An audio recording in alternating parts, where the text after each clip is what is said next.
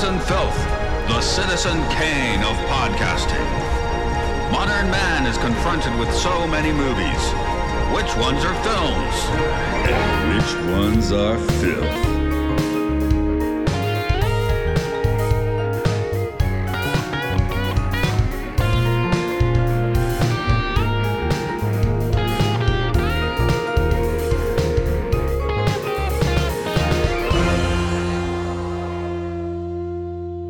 In at number 100, from Akira Kurosawa, it's a rumination on the nature of a life well lived. It's Ikiru.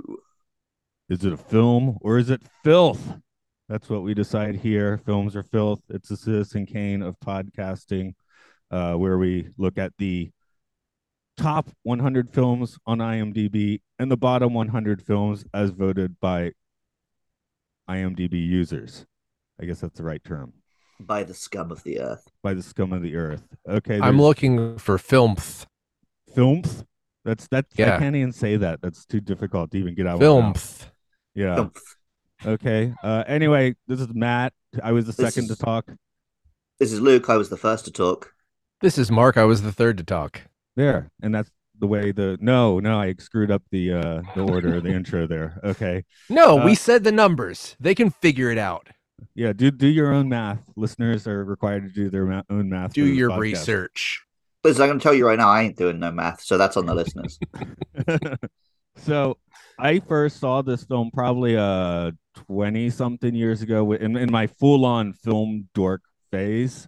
I think we our mutual friend Andrew has said a few times when he left the Blockbuster, he got a bunch of films for like $1, and I had him get me several Kurosawa films. I got this and Throne of Blood and maybe The Hidden Fortress for like $1 on VHS.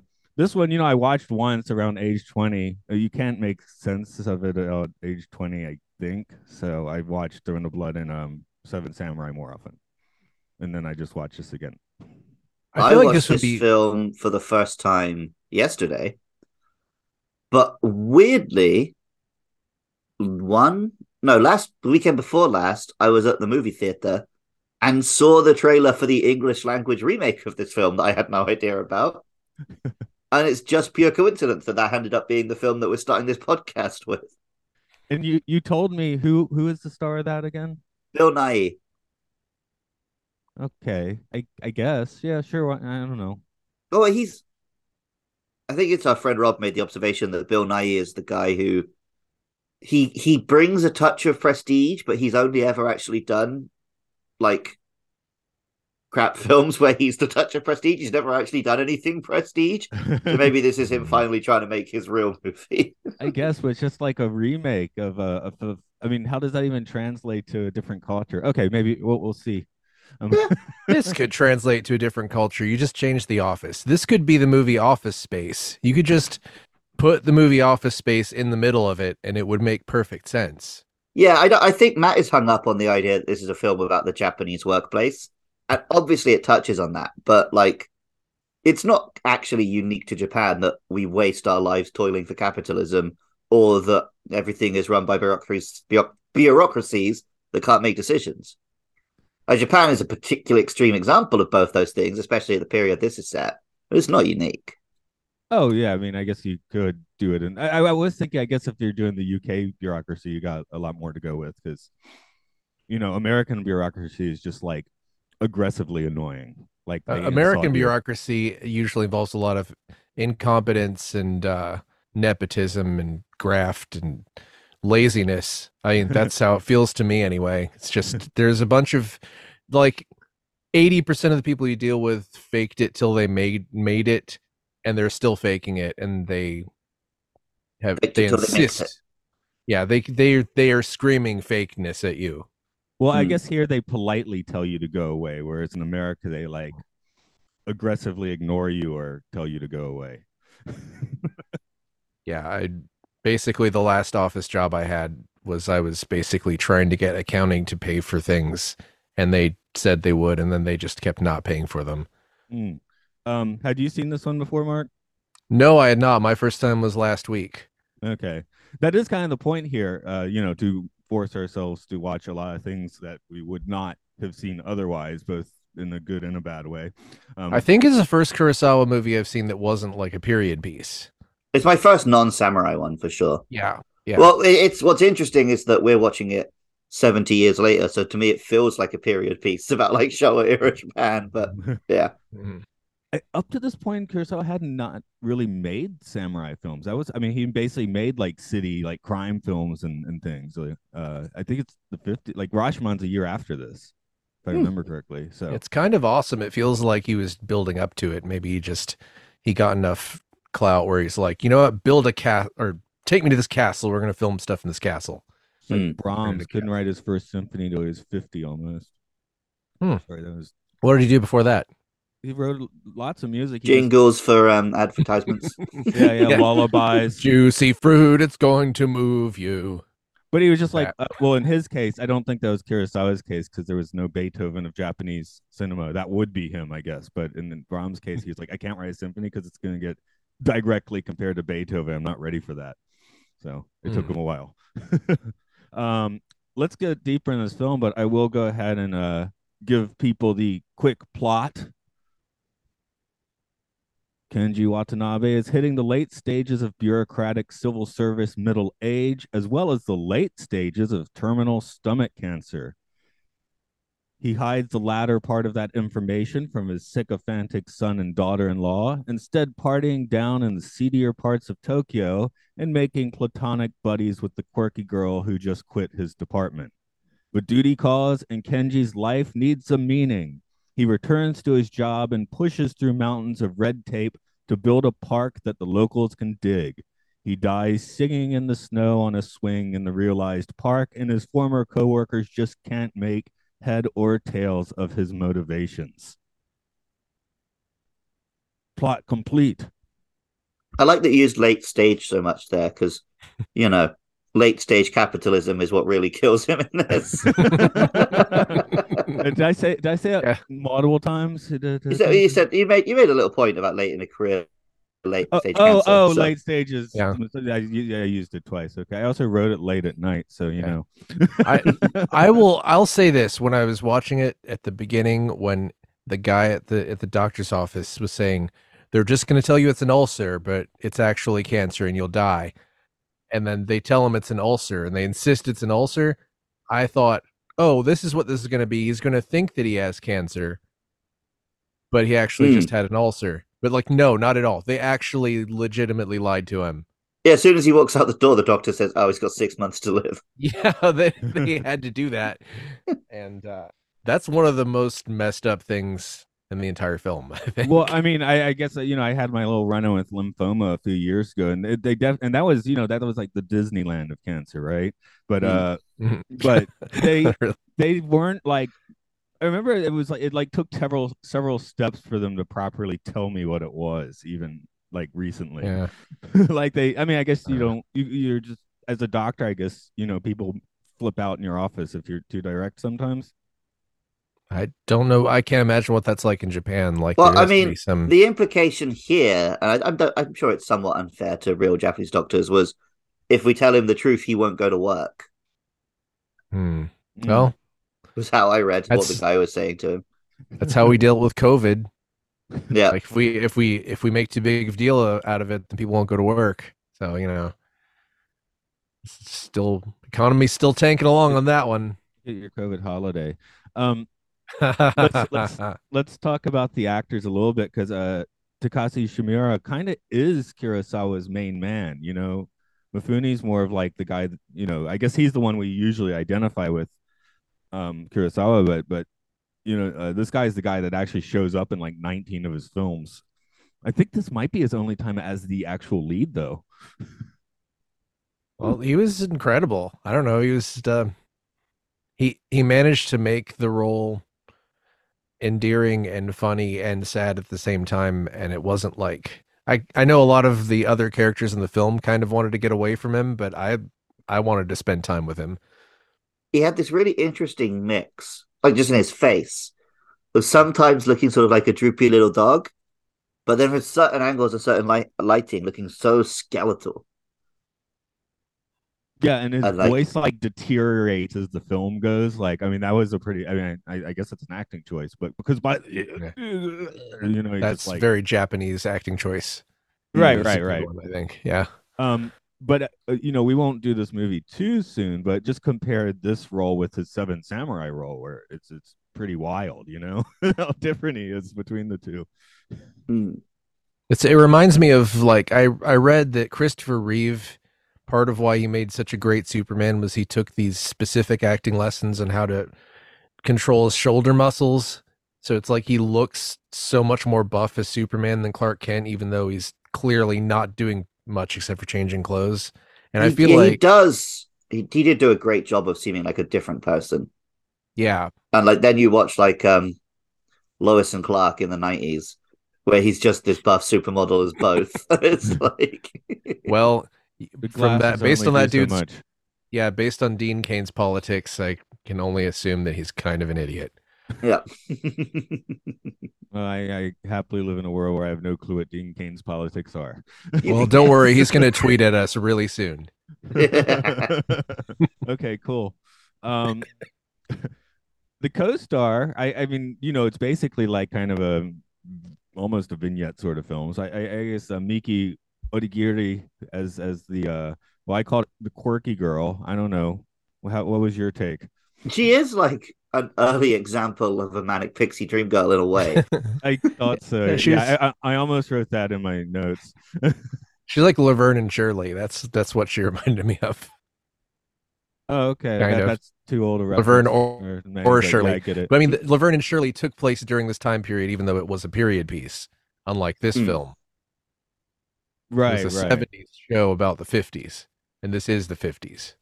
Right. Yeah. Where's Laverne and Shirley? I never picked up on that. Happy Days, you do. They kind of shove that down your throat, but Do the math, listeners. that's your. You do not listen to this podcast without like a blank sheet of paper and a pencil and a protractor in front Yeah, of you. you have to take notes. You have to draw the map. This is Draw like the the map. first Zelda. Yeah. Okay. Anyway, yeah. Okay. Early manic pixie dream girl. Sure. But yeah. I guess. I guess that's the thing in Japan, especially in 1950. The idea was as soon as women get married, they're out of the office anyway. She quits because she's bored, which is a much better reason. But Yeah, she wants to make bunny rabbits. yeah, that's cool. You gotta get behind that, right? Well, I wonder like how the Japanese viewing audience of 1952 felt about. Oh, she just wants to make bunny rabbits. I mean, how do you guys think that the Japanese people would have reacted to that? Well, because clearly people were quite mocking of working in a government office building. Yeah. So I don't think people would have been like, oh, she's wasting her life. And producing toys is basically what saved Japan after the war. That So, makes sense. yeah, I don't know. I mean, they look like cool bunny rabbits. I'm curious of the, because you guys have more of a perspective than I do, but I'm really curious of like how audience would have felt about this in the 50s, because I think Americans would probably have connected with this pretty well, even though this barely got an American release at all. And I think it just had like the dancing lady on the poster from the bar. Yeah, I saw that Oh, it's- poster and that she has a very large position on it as like considering. and it was called, did you see what the name of it was when it got the American release? No. Doomed. That's interesting because that's the opposite of the Japanese name.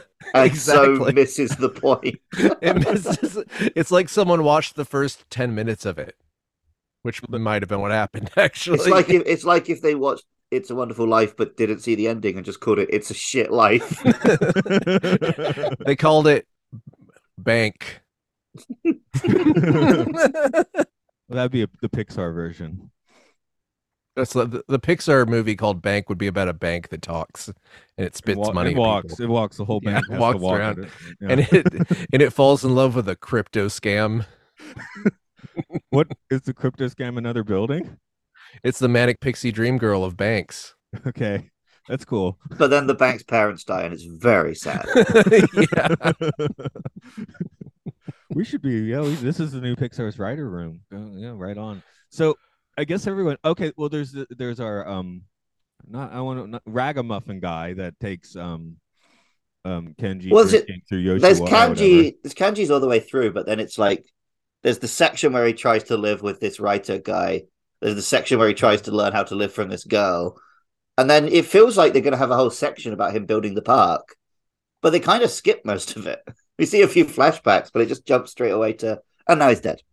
Yeah, well, that's why I wanted to bring up the guy he parties with, because past that, it's like, and there's a bunch of bureaucrats, you know. And I mean, the whole point is, well, I guess we're talking about them now. The whole point is like, as they're arguing about like, what are his motivations? Why did he do this? Do you know he's dying? I mean, they're having, it's just like the most inane conversation possible, you know. What was that was to me the most relatable part of the film was that we've all been to funerals where it brings out like the worst in people, right? I think that might be like a universal thing. And it sort of brings out the worst in these guys, and then slowly they realize like what this guy was actually really cool, and they're like, we're gonna change everything, even though they're drunk. So the things you realize when you're drunk, they're gonna forget it tomorrow. Yeah. Forget, give up, same thing. But that was the one who really came across as slime during that whole bit was the mayor. Yeah, the deputy mayor making the funeral about him, which again, very real and well observed. Mm-hmm. Yeah, when the one guy says, actually, screw the deputy mayor, and then somebody's like, let's not go that far. That just squashes it immediately. Yeah. Well, I guess that's where you know, Kurosawa had been making all those crime films the past few years, like Stray Dog and stuff, because you know, like some of the interactions with the upper guys in City Hall does feel like dealing with the Yakuza or something. Well, wasn't there literally Yakuza in this film, or did I misread that? I think that's what I'm saying. I felt like he was going through the bureaucratic process and then hitting a Yakuza wall, you know? Yeah, well, which especially back in the 50s was part of the bureaucratic process, right? Yeah. When you see those little mom and pop stores, they're paying something to the mob, you know? Yeah. I mean, like that is part of the Japanese infrastructure is just the Yakuza deals with this bit. I mean, I live in Atlanta, and we've had at least one mayor in jail in the past 20 years, like in prison, and another one might go to prison soon, another ex-mayor. Like, we definitely have our issues with stuff like that. They could have the mayor's block in the prison. That'd be cool. Yeah, it'd be like the Kingpin in Daredevil, where it's like he's doing a bunch of bench pressing and people come to see him and he's like, what can the mayor do for you? Yeah, right on, of course. That's Luke's dream, right? Pixar should do that too. But it's not my dream that the actual Kingpin rule actual New York, man. No, it's my dream that Spider-Man goes and beats up all the current people who rule New York. I don't need additional bad guys. No, I thought you want to just be pumping iron when people come up and you're like, what can I do for you? You're going to be the Kingpin. Yeah. Yeah, that's my dream to be the Kingpin. Yeah, you can be a benevolent Kingpin if you want, but yeah, maybe he could be Kingpin outside of prison, maybe. Yeah. Okay. I have many times in my life thought a little stay in prison, finish my writing, get in shape. It wouldn't be too bad. We've all had that thought, and that's what capitalism does to you. I'm just like, yep. Man, I wouldn't have to worry about where to go to work and where I get food from, and so the one thing that has me slightly conflicted, and then not saying it's a bad artistic choice or anything, but in order to live, he does go back to his bureaucratic job, and the best he can do is a park. I guess that's good for 5 months. I don't know. No, the issue I have isn't that. I can understand that, but the issue I have is that the fact that he got that park built is at least partly luck. Because it's like, it's one of those things where I know he tried the best he could and he succeeded, but it's also like, well, under some circumstances, he wouldn't have necessarily gotten it done because he just happened to, I don't know, see an opportunity and go for it. But it's still a success story, which success all relies partly on luck. I mean, how do we get this podcast? We were all lucky. We have computers. Yep.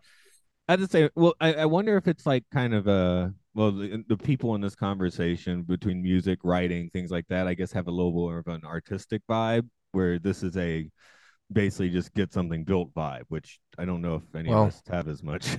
well, I've always been, and a lot of musicians do this. I've always been a little bit wary of the where somebody writes a song that's like, "Hey man, I can't work in an office. I can't work 9 to 5. You're a zombie, man." And I'm like, it's hard for me to. This film doesn't do that for very long, but it's hard for me to deal with any art form that looks down on like someone who just goes to work and works in an office, because we can't all make art. It's just not. and It's not like possible. even there are plenty of people out there who are talented enough to have been great artists who just didn't get lucky. Or maybe didn't feel like it. Or That's that, the other yeah. Feel like taking that risk and giving up on having, security and I guess that's the stability. point of the first two people he sort of shadows is we have the writer, he's doing that, the lady's making her bunnies, right? So Mm. Mhm. I guess his inspiration is, well, I'll at least I know this one thing I've been doing for the past 30 plus years, and I can use that to at Well, least that's it, because use one it's the thing. bunny girl. She's not bunny girl is a loaded term. It's just, she's not out like she's not out pursuing a particularly artistic career or anything. She's still working a job. She's just found a way to feel good about that job. And that's what he takes on board is like, okay, well, I don't have to go and write a novel or whatever to feel like I've done something with my life. I just have to take pride in doing this. And that Yeah, is actually because a good thing that anyone can take away. that's true. I mean, the writer, you have to take away that the writer probably isn't that happy that often, because to go and have all that fun night on the town, he basically has to find a guy who says, "I have 50,000 yen. I just want to blow it as quickly as possible." Because Right. that's not really real life. And that's not all the blowing that's going to happen with this money. Okay. No, this isn't 80s Japan, man. As much as we were saying it's a period piece, though, some of these settings are weirdly modern too. There's the little local izakaya, Japanese pub, like, geez, 300 meters from my house, and it looks just like the pubs and Oh yeah, I this think they movie. haven't changed in at least since this time period, maybe for like centuries before that. Yeah, Yeah. your country just preserves things a lot better. I couldn't even find you like a Wendy's that looks like a Wendy's from 1995 in Oh, Atlanta. I just seen pictures. It was a mall in Pennsylvania and New Jersey where they basically uncovered a Burger King that someone had locked the door to in like 1998. So it had like the super 80s styling and everything in there. So Nice. yeah, they should reopen that Burger King. Yeah, where it has There's like like the sideways or on angle squares like decorating the walls and stuff. Yeah. You can I get the miss asbestos deluxe. yeah. I miss when the Arby's had the thing where the seating was off to the side of the counter instead of directly in front of the counter. Remember those, the old Arby's? I just remember that they had like their annex section with the kitchen. They had an arcade machine in the back, and it was the only fast food place that had an arcade machine. I've never been to an Arby's, so I'll take your word for it. It's imagine if you had like some roast beef and you sliced it really thin and then let it sit for a while and then made it into a liquid and then reconstituted it and then ate a sandwich of it. Sounds grand. It's the best way I could describe it is sweaty. the the bureaucratic setup in this movie is way more wooden. You don't find such nice woodwork, even in Nagano, where we have lots of nice woodwork. But the procedure is basically the same. Those crazy stamps are all the same. Like in Japan, when you go to a doctor's, they just have this weird brick of little stamps and that they use for prescriptions. And I noticed that in this movie because they still use that. I mean, what was it? I had a student a few years ago. This is when I taught adults, and she was a pharmacist, and like she was like, I still am required to keep all of my patient data on 3.5 inch floppy disks. This is Oh like yeah. 2014 when she's. What? I mean, Wasn't it recently that there's something? God, was it Chuck E. Cheese where they still run their like animatronics off 3.5 floppies? oh, they probably I can do. believe that. They've changed out. They don't. A lot of them don't have the animatronics anymore though. Now it's like a dance party and they have a big screen and they might have one or two people come out like in suits, but they don't really have the animatronics so much, which is a bummer. Oh man. Yeah. Well, last time I saw a Chuck E. Cheese in person, the sign had a Chuck E. Cheese with his eyebrows gone. He doesn't have eyebrows anymore, so I was like, somebody check on him. If you want to have since we already brought up Dean Cain, if you want to have fun looking at people's political history, look at the guy that built the Rockefeller explosion. The gorilla. That guy is a maniac.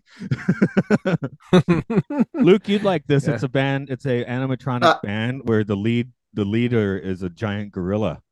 I think I have listened to a podcast on it. Okay. And Chuck E. Cheese and all the rest of them. And yeah, it's all pretty bonkers. Like 80s Atari money just getting passed around like the pizza wars of the 80s, Yeah. man. That's a thing. Yeah, that was a weird thing where Nolan Bushnell sold Atari, and part of the settlement was he wasn't allowed to compete in the video game space. So he's like, all right, I'll open this pizza place with robots. That's Just completely insane. See, I feel like It's insane. this movie would have been a lot more fun. If he went to Chuck E. Cheese. No, if he had opened his own Chuck E. Cheese just before dying. Do you know what the E stands for? Entertainment, Charles Entertainment Yes. Cheese. Charles Entertainment Cheese. Hey, don't you try me on weird esoteric knowledge like this, dude. I think that one's pretty well known these days. Yeah. And Anyway. the original Chuck E. Cheese that seemed more like he'd break your legs and he had a bowler hat. That's my Chuck E. Cheese. Yeah, the eyebrow shaving one is like, yeah, you want the pizza, do you? You're gonna have to pay for that. well, it's like, what was the one big one that looked actually threatening? The gorilla? I guess that was a gorilla. I don't remember. Okay, I don't remember the gorilla's name off the top of my head. So there is that. Maybe he's just gorilla. That's how Japan does it, at least. Oh, you know what? I'm thinking of Showbiz Pizza. Yeah, I know. Showbiz and Chuck E. Cheese. They were the same company for a while, and then like Chuck E. Cheese ate the bones. They told the Rockefeller guy like, "Can we have the IP for nothing?" He was like, "No." So Yeah. Okay, for sure. The Showbiz, like the giant rat from Showbiz Pizza, is the scary one. okay, yeah. There's a lot of these are scary, but yeah. That's Is why it as scary as stomach cancer? I'm trying to segue back to the yeah, actual I film. see. I don't even know how to respond to that. Well, I Not guess really. a neighborhood park is the Chuck E. Cheese of 1950s Japan. Hmm. When did Japan start getting really fun whack stuff? The 60s? I think we need Tokyo Tower to start making that happen. Did you say Yeah, wax stuff? Whack. Oh, okay. Okay, I just want to make sure I wasn't missing something. Like fun wax museums. There's a brief run-in with Pachinko in this. I was like, oh, I guess Pachinko's like the That was ultimate amused joy. me that the first thing he took him to show him how to live life was a pachinko parlor. Oh, you're not asking the right guy. I think when Mark visited Japan, I just drug you through a pachinko parlor like with Oh. no warning, right? Oh no, this is what happened. I was like, wow, I want to see a pachinko parlor, and then we kind of walk in there and everyone looks like zombies, and the din of the balls is just like like you couldn't hear anything. I was like, oh no, this is depressing. We have to leave right now. No, More depressing than any casino I've ever seen. Like the the lighting. first time I went into a pachinko parlor, I turned around, walked out, and that was also the last time I went in a pachinko parlor. Yeah, That's so my similar. story. I've been in twice because I went in a second time with Mark and did the same thing. Well, the thing is, growing up in the States, it's like I never even saw one of those until I was like randomly a kid up the street had one. And I was like, whoa, what's this? You put balls in it? Things have like seeing one machine out in the wild by itself isolated was amazing. But then when you get the context, that's the depressing part. See, Right. I first learned about pachinko from when I worked at the radio station at University of Georgia, and we had an hour-long CD of pachinko noises, and I had a few graveyard shifts, and if people were like annoying me, if people were Yeah. calling in and making annoying calls and requesting like Paula Abdul and stuff because it's college radio, what are you doing? I just put on the pachinko CD on the air. I did that at least twice. The other pachinko story involves another one of our friends, Scott, who the before I married my wife, we were with her college friends, and Scott was visiting, and we were at a karaoke place, and he kept going pachinko. He was talking about pachinko, but he stressed the chin part, which is a penis in Japan. So my wife's uni friends all thought like this dude was like really like dirty. I've learned since then to stress the pa part, pachinko, Pachinko. pachinko. Yeah. Well, I mean, we Right. hear chinko chinko every day because we teach kids. So Also, if you're hanging out with your friend and some new friends, don't go penis, penis, penis, penis, penis. I hope that's not the same time we did all the John Denver songs and put the word nutsack in because we had just seen the Upright Upright Citizens Citizens Brigade, yeah. sketch. So we went to. I think that there weren't any friends. I mean, any extraneous friends around for that karaoke experience. I definitely did wet ass pussy last time I went to karaoke, and I do not apologize. I Do you know the name of the censored version? No. Well, the name is still WAP, but the lyric has changed, but it Yeah. makes it worse. It makes it worse. It's wet and gushy. Wait, that's WAG. Oh, okay. Well, they don't. They This Don't is think the about hard that hard. thing. Is the hard thing was the karaoke version had a bunch of just stars on the screen for every curse word. So a bunch of them I was having to try and remember exactly where it said like fuck and where it said dick. Things like that. I was just, Did you get it backwards? Did you get some even I don't know. weirder situations in the song? that is like a level 8 karaoke song. You have to like really just spit the words. I have no idea how bad I did. Okay. Luke, you The look other like you're one- checking big. Go ahead.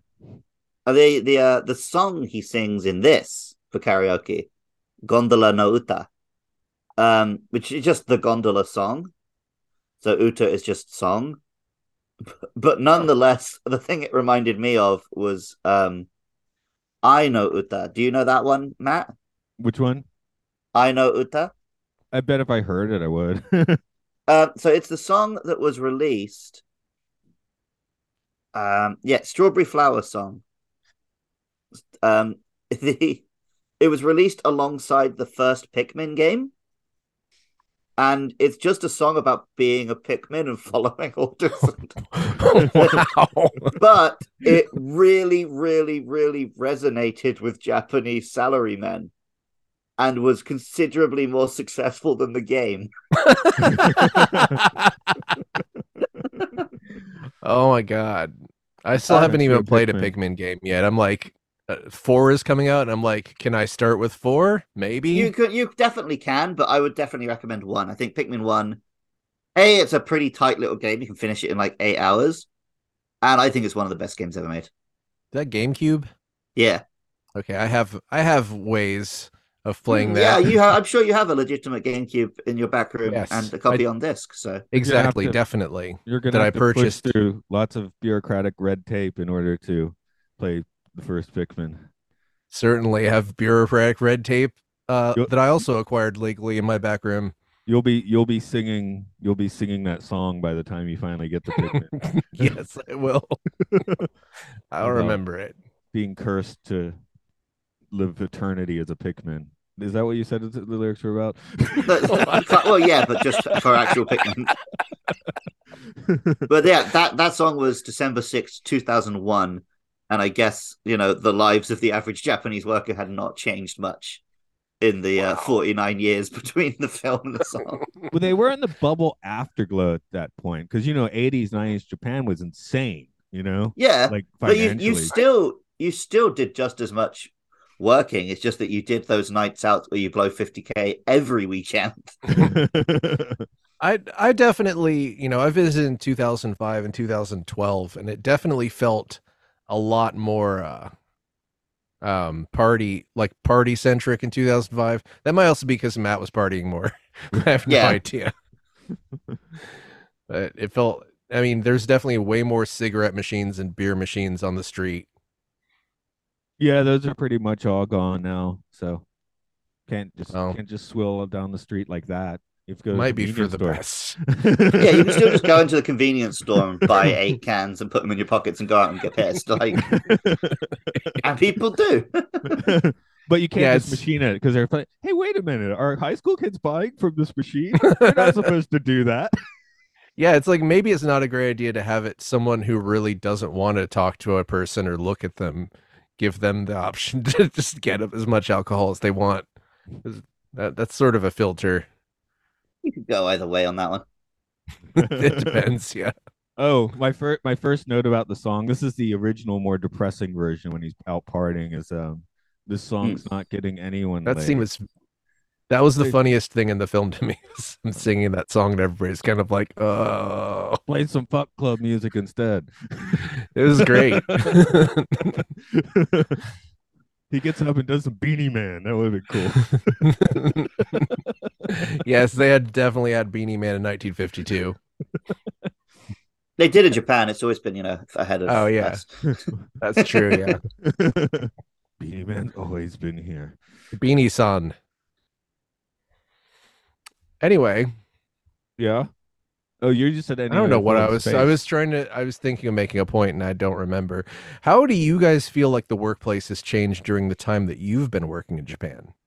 Well, our workplace specifically has changed because we were like a small-ish company when I joined, just basically ran by a manager who started the company and was a dictator who can do what she wanted.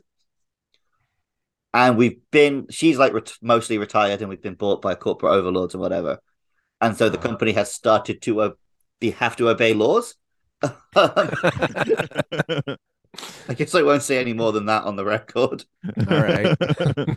That's like Yeah. that can be a mixed bag. There's still a lot of I guess in America it's like you're doing this company a favor by working for them, right? Kind of. Where Japan it's very much like the company is you owe the company. I think that most entrepreneurs in America consider the employees to be like indebted to them, even if it's not actually. I think people But the right now employees there's themselves really maybe don't agree. I think that employees are starting to disagree in far greater numbers, but it's interesting seeing the backlash to things like what they call the Great Resignation, which is kind of ridiculous because unemployment isn't really any higher than it was before the pandemic, but a lot of people died who worked, I guess. But you'll definitely see things where someone will post a job listing that's like now hiring non-idiots, and now it's like people will roast the shit out of them in comments, which is like Right. which is the correct move, because it's like you don't actually. I've known this for years. It's like if someone is complaining about anyone who worked for them when they're trying to get someone to work for them, that is like a red flag. The red flag. Do not work for people who are like out of the gate insulting people who worked for them before. What Yeah, if definitely. what if But I it's think like, now to answer hiring Mark's- morons. We finally have enough that we can hire some morons. So like a lot of jobs are also scams here. I'd imagine probably a greater Yeah. number. Like there was a whole thing when I was in high school. It was like kids would ride around in trucks and try to sell speakers to people. Like that was a whole thing that everyone knew about, where it's like they pay you in cash and you go around and just pull up people in the parking lot. Hey man, you want to buy these speakers? Like you got to buy them right now, cash. Can't do it later. You got to buy them now. And it was, I didn't know about that. I guess they didn't come to my school. I mean, I don't think I heard about it through. I think maybe once the guy approached me asking me if I wanted to work for him, but I mean, I've definitely heard a lot of secondhand stuff about it. I remember the really stoned guy that tried to hook a turntable up in his car. Turns out it didn't work because the car What? bumps. He tried to have a turntable sound system in his car, and it had like no like shock absorption or anything, so it didn't work at all. Wasn't there something like John Lennon tried to get something like that installed and it didn't work because the records would just melt? Oh, what he did? The theme. There wasn't a melting problem. Yeah, maybe he had a gyroscope or something in his. This guy just put it on his dashboard, so it should have melted. Yeah. Cassettes are underrated. To go They back don't to your melt. question, Mark, I think the official line is that people give a lot to companies in Japan, but companies do take care of you better. Um, and admittedly, I've only had pretty crap jobs in the UK. But in Yeah. terms of um, like you are contracted basically for life, and like pay is pretty competitive, and like companies, like if you look at Western video game companies, especially, that's the only industry that I'm knowledgeable about. Like the common practice is we hire a bunch of people, and as soon as the project's done, we let all those people go, and then any profit the game makes is just pocketed by the bigwigs, right? Um, Yeah, and if you're lucky, you get on the credits. yeah, if you're still working there at the end and they like you, you might get in the Yeah. credits. Whereas Yeah. the Japanese gaming industry is like, especially companies like Nintendo, they do keep their staff on. There's the infamous stories of when Nintendo was struggling in the Wii U era and the 3DS era. All of the management cut their pay in half before letting anyone go. And just Yeah. recently, the prime minister said like, "Oh, you should give your employees raises to match inflation." And like Sega, Nintendo, and a bunch of other companies like, "Yeah, okay, we will," and just like boost salaries by like 30%. So like that would just be unheard of outside of Japan. Oh Yeah, yeah, I for anything remember. creative, it's like Nintendo's retained a lot of the same people since like 1975. It's Yeah. like people have been here for the entirety of the existence of video games, which I mean, unless you believe that they killed Gunpei Yokoi, which I don't really believe that, but Do people believe that? yeah, kind of. I don't know. That's just like internet scuttlebutt where, he was getting out of his car after his car crashed and a car hit him. So it was like they're like, "Oh, it was the Yakuza. They had the Yakuza kill him because the Virtual Boy was bad." But I don't really believe that. That's kind of ridiculous. Well, the Yakuza did kill the guy that was the CEO of the Osaka Gyoza restaurant. Whoa. Yeah, that was in the news like a few months ago. So You don't fuck up the gyoza. no, yeah, I guess they had some bad gyoza somewhere. I don't know. And Does that mean gyoza is to the Japanese mafia what the gabagool is to the Italian American Yeah, mafia? what is gyoza? It's a meatball with the pasta around the meatball. That's what Yeah, it is. basically. It's like a lasagna in your pocket. Yep. Yeah, and you may- get two or three of them in your pocket.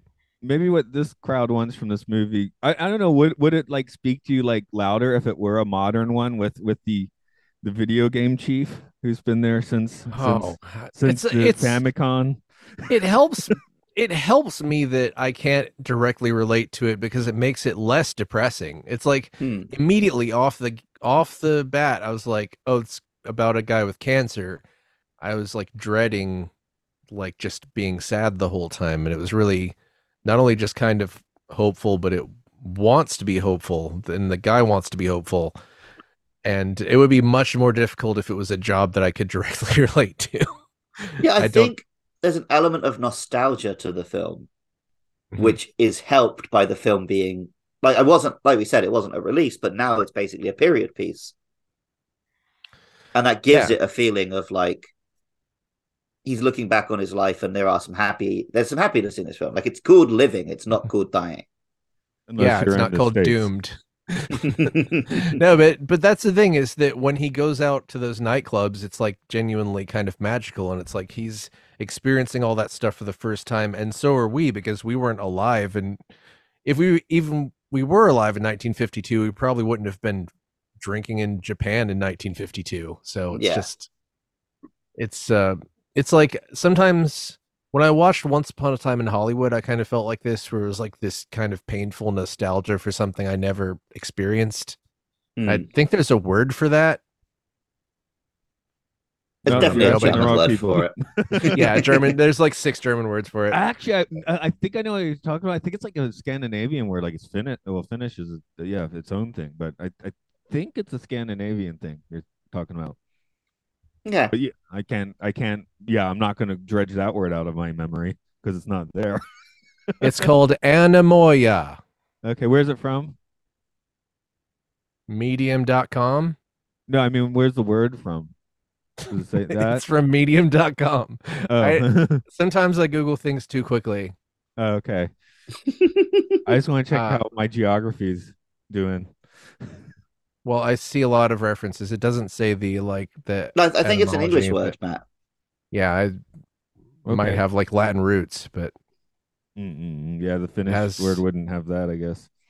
Well, like for whatever reason, we keep talking about video games on this film set in 1950s about an old man dying of cancer. well, But the video game industry is built on nostalgia for things I wasn't even alive to play. yeah, for Like sure. I Like feel Middle nostalgic for all Earth. these games from the 80s. Yeah, well, anything fantasy is like based in the idea of what happened before civilization, before the Industrial Revolution, at least. Way Mhm. before that. Back when men were men, Yeah, it's like everyone there's was no. white. There's like every Legend of Zelda game basically is some like technology-less society, except for Breath of the Wild, which seemingly takes place after a society more advanced than ours has been destroyed. So Yeah, you would be surprised how many of them have that. At yeah, I least a Got guess little so. bit. trains and stuff. Yeah. There are trains. Okay, fair. Sailing There are trains and sailboats boats. were the height It of 18th definitely century Hook technology. Breath of the shots. Wild leans into that more than any of the others. That's part of why it's my favorite one, is because it reminds me of Metroid games. It's like bleep bloops. Hey, do you And think also, he's it's gonna just one of the best games I've made. But there you go. Yeah, no, that's in my top 10. do you think Kenji's gonna haunt the park? In like a nice way though, like a Casper.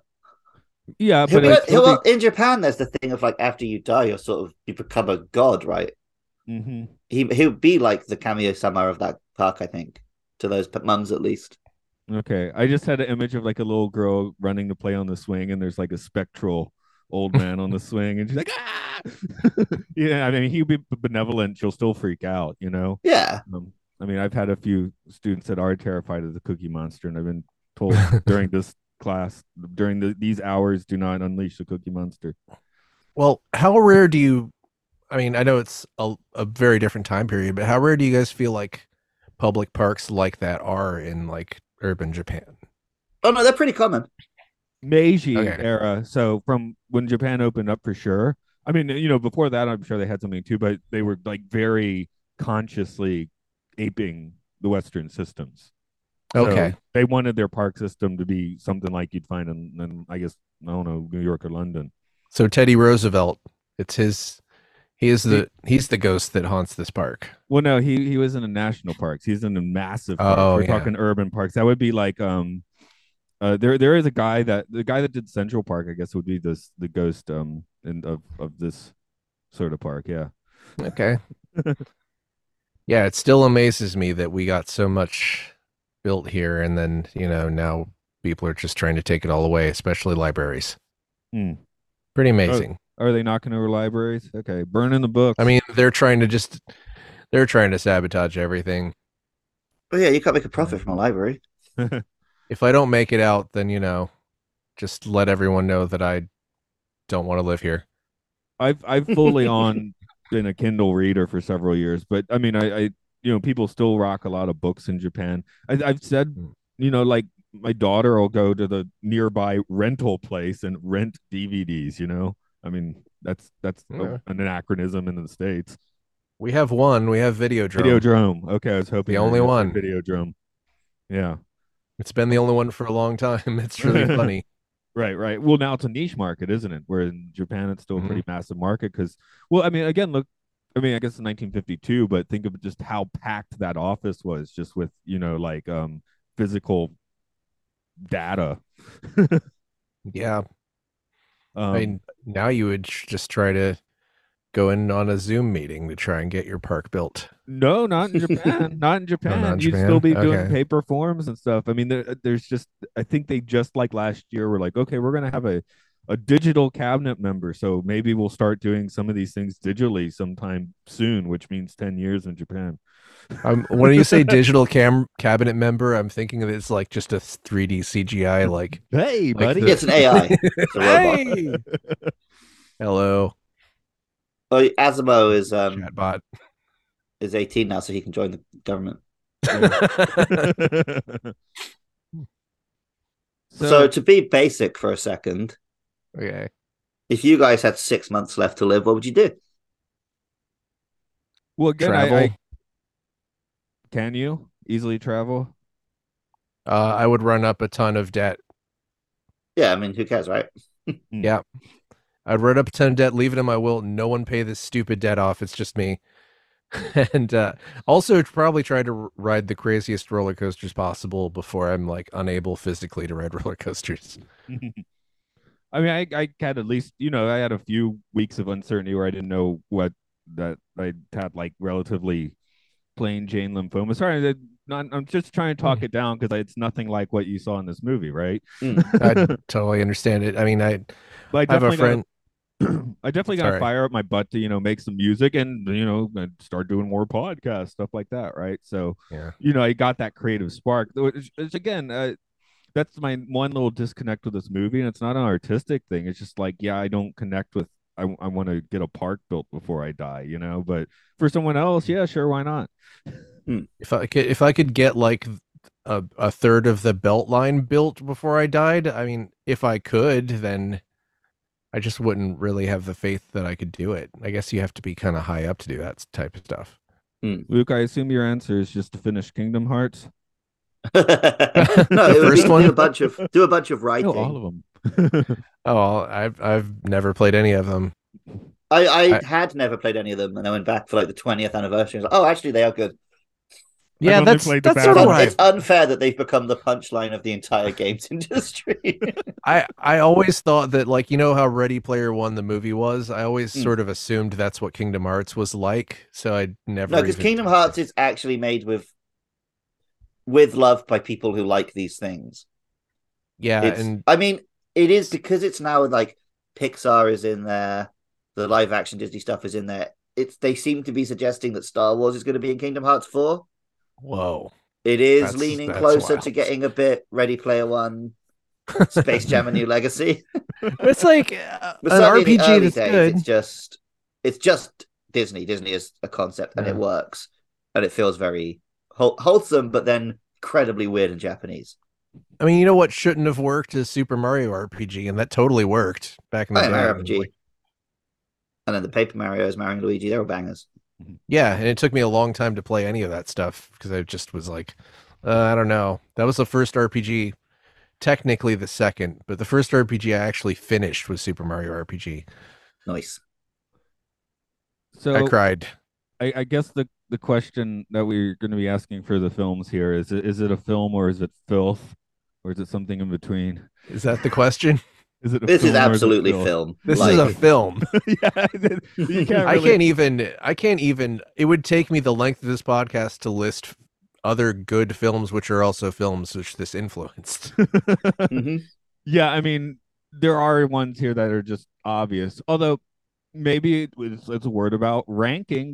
This is the beginning. This is number 100. So there's definitely, according to IMDb users, 99 better films than this one. I hate rankings and scores, and especially any form of cumulative score. I think it's utterly meaningless and useless to discuss art in that way. But this is definitely only so low on the list because most of these people ranking them do not watch foreign films. Yeah, or black and white films. Like that's probably at least some people. So there's a bunch that just complain about it being slow and boring. Okay. But not the only way to live, 1 star. So a man's lifetime work is ridiculed, and we're supposed to believe instead that he would have been better off living, defined as skipping work for numerous days, drinking copious amounts of alcohol, and visiting strip clubs, all based on the advice of a random stranger met in a bar. I can only assume the high rating of this film is due to sensitivity towards the irreproachable topic of cancer, which maybe, just maybe, the filmmakers were using to leverage more sinister social ideas. 2 out of 24 found this helpful. At least somebody found it helpful. I was trying so hard not to laugh during that whole thing. See, Ikiru is just an exercise in destroying good old-fashioned family values. I mean, look what's happened in the 70 years since Ikiru, man. Everything's just where's good old racist morals now? We don't even know whether it was an American or Japanese or someone else who wrote that review. It's almost like Everyone wants to work. Go to work. But that's looking valid. at the list that we've got ahead of us, there's a lot of stuff in there that's like, if this was like an individual critics list or was just from critics, they would not be in a position because it's like it's the general public. But that's going to make it more fun, right? I don't just want to be doing arty black that's and white films every exactly week. that's what I was saying to you off air yesterday. Like at first I was like, well, there's the AFI list, which has a lot of good stuff, but that's just American films. That's AFI, right? So that's I think not so good. Unspooled did that already anyway, so I don't really want to just copy Unspooled. And also it's like I was like, well, I also want to do the, like quote unquote the filth, right? I want to do the filth too. So how do you do that properly? And it's like, well, this weird populist rating system that Luke hates seems like the best way to do it. I like the idea of a top. Like I just said earlier that Zelda Breath of the Wild is in my top 10. I don't have my top 10 ordered. I like having a top 10 or top 20 and be like, it's somewhere in there. Yeah, like out of order. It's like when you used to have reviews in magazines that were a percentage.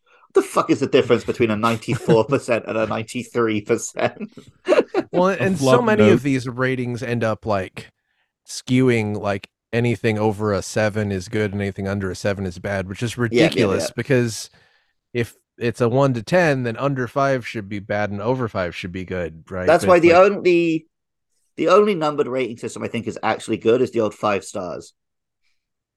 I think doesn't Famitsu have like a 1 to 81 or something like that? No, like Famitsu's in 40, but it gives you 40 different reviewers. Yeah, that's so you get 4 scores. No. Yeah, yours is pretty good. It's 4 10 out of 10s. Okay, it's out of 40, but it's because they have 4 different reviewers reviewing out of 10. That's like a little better, but still, I just feel like everybody tends to skew. Just everything skews towards if it's good, you're going to give it a. Like there should be almost nothing that's a 10, right? Like that should be almost nothing that exists. Well, this film actually here's one that more just qualitative instead of quantitative, but Throne of Blood is not on the top 100 list that we're looking at. And if people are curious, this is frozen in time as of March 1st, 2023. Once we get through them all, we'll go see what else is there, but that's how this podcast is functioning. But I don't know. I guess Throne of Blood obviously doesn't have as much of an emotional depth charge as Ikiru, but I like it better. I mean, it's got samurais. The thing about Ikiru is no one's ever recommended this to me. People have recommended me Throne of Blood or any of his samurai stuff, but that's part of the great value of just diving into a list like this that's the other point. It's not that we're like, oh, the ratings are serious, but like, oh, there's so many things here that just we wouldn't have thought about. No one would have, recommended this film to us. We now have to watch like 10 terrible spoof movies over the next few years. It's funny because a lot of the filth, wherever bad, a lot of the bad movies are things that I've heard were bad and I'm more curious about than the good ones I haven't watched. Yeah, for sure. For me, I don't watch much cinema. And when I do, it's stuff with dinosaurs, robots, or spaceships. Gotcha. So, like, films. This podcast is an excuse to make me watch actual films. So I am curious to see all the stuff in the top 100 list because, there's stuff in, I think in like about a year we're going to be watching Citizen Kane. I've never seen Citizen Kane. I don't particularly care to see Citizen Kane. Oh, you're that's what makes me excited. That's what makes me excited to see. Man. It's I'm excited to see your reaction on the list. Yeah, it's weirdly 89 on the list. So it's the Beatles. It's the Beatles. Like you can either love it, you can hate it, or you can just go in. You can absolutely dislike that film, or you could be like, "Huh, interesting." You just get that angle. I don't know. I'm making it sound more. You can love it, you can hate it, or anything in between. I just pitched the idea of movie reviews in general. You can have an opinion. All right. I think it's like the Beatles in that it's like one of the most charged opinions that you can have about stuff. But spoiler for many, many episodes. I like it. It's a film. Okay. But It's a hey, film. we'll see what Luke says when we get there. I will say of the filth, the one that I've already had like 4 different people request the Flintstones Viva Rock Vegas. So just as an interesting little behind the scenes, like that seems to be like a standout for some reason. And I haven't seen it yet. So I have only seen the first Flintstones, and I will say that was hot garbage. And it's supposed to be much better than Viva Rock Vegas. are the B-52s in the first one? I think. Okay. I can't remember. It was like Halle Berry was in it being like uncomfortably hot. And that's the only thing I remember aside from it being bad. Okay, we'll get to that before too long. That's in the not too distant future. But is there a scene where she sucks off Fred Flintstone while he tries to hack a computer? I watched it at school, so probably not.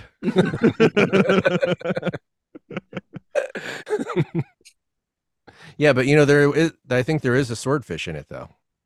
Ah, cool. But it's like just a swordfish that they're using to open a bottle or something. Yeah, and then he goes, "Yeah, what a life, living for the weekends." What I specifically remember is one of them is the garbage disposal, and you think it's going to say something clever like that, and it just goes, "This job sucks." Yeah, that's our future. Yeah, for sure. I haven't. Well, yeah. No, that was the better one. Our worst one is in our future. Okay. I'm talking about the better Flintstones film. Okay, yeah, but you want to visit Rock Vegas every once in a while. Okay. Eventually, we may have social media and things to tell you about for this podcast. But we're recording this quite early. But this is a brand new podcast, so make sure you get your ass over to that Apple Podcast and give us a 5-star rating and a review. Whatever podcast app you're listening to, make sure you rate it. Tell your friends, share it, shove it up your bum, whatever you need to do. Make sure you live life to the full by getting the word out about this podcast. Load it onto your Tesla. Yep. Yeah. In the meantime, official rating, film. Guided by night's vision, a vision of something great has me cross the desert to where the unknown waits. Frying pan of Turpan's fire, passage through the iron gate, a funeral procession, eternity won't wait. Insight into the decline, the relics I hold in hand, monasteries deserted, shadow Gandhara's land. This goes beyond what I've heard, and is more than what was said. To be being or not to be being, realization arises as a lotus, transformed in what is called head. Go on to the deer park, under the shade of mangoes, dreamt of my arrival, on my knees and elbows. Taste fruit of holy thought, nectars of the Dharmic seas. No more doctrine gets wrought from liberation seeds. This goes beyond what I've heard, and is more than what was said. To be being, or not to be being, realization arises as a lotus, transformed in what is called the head. Through myriad kingdoms, to then penetrate the cave, with all the greatest gifts, to the needy we gave.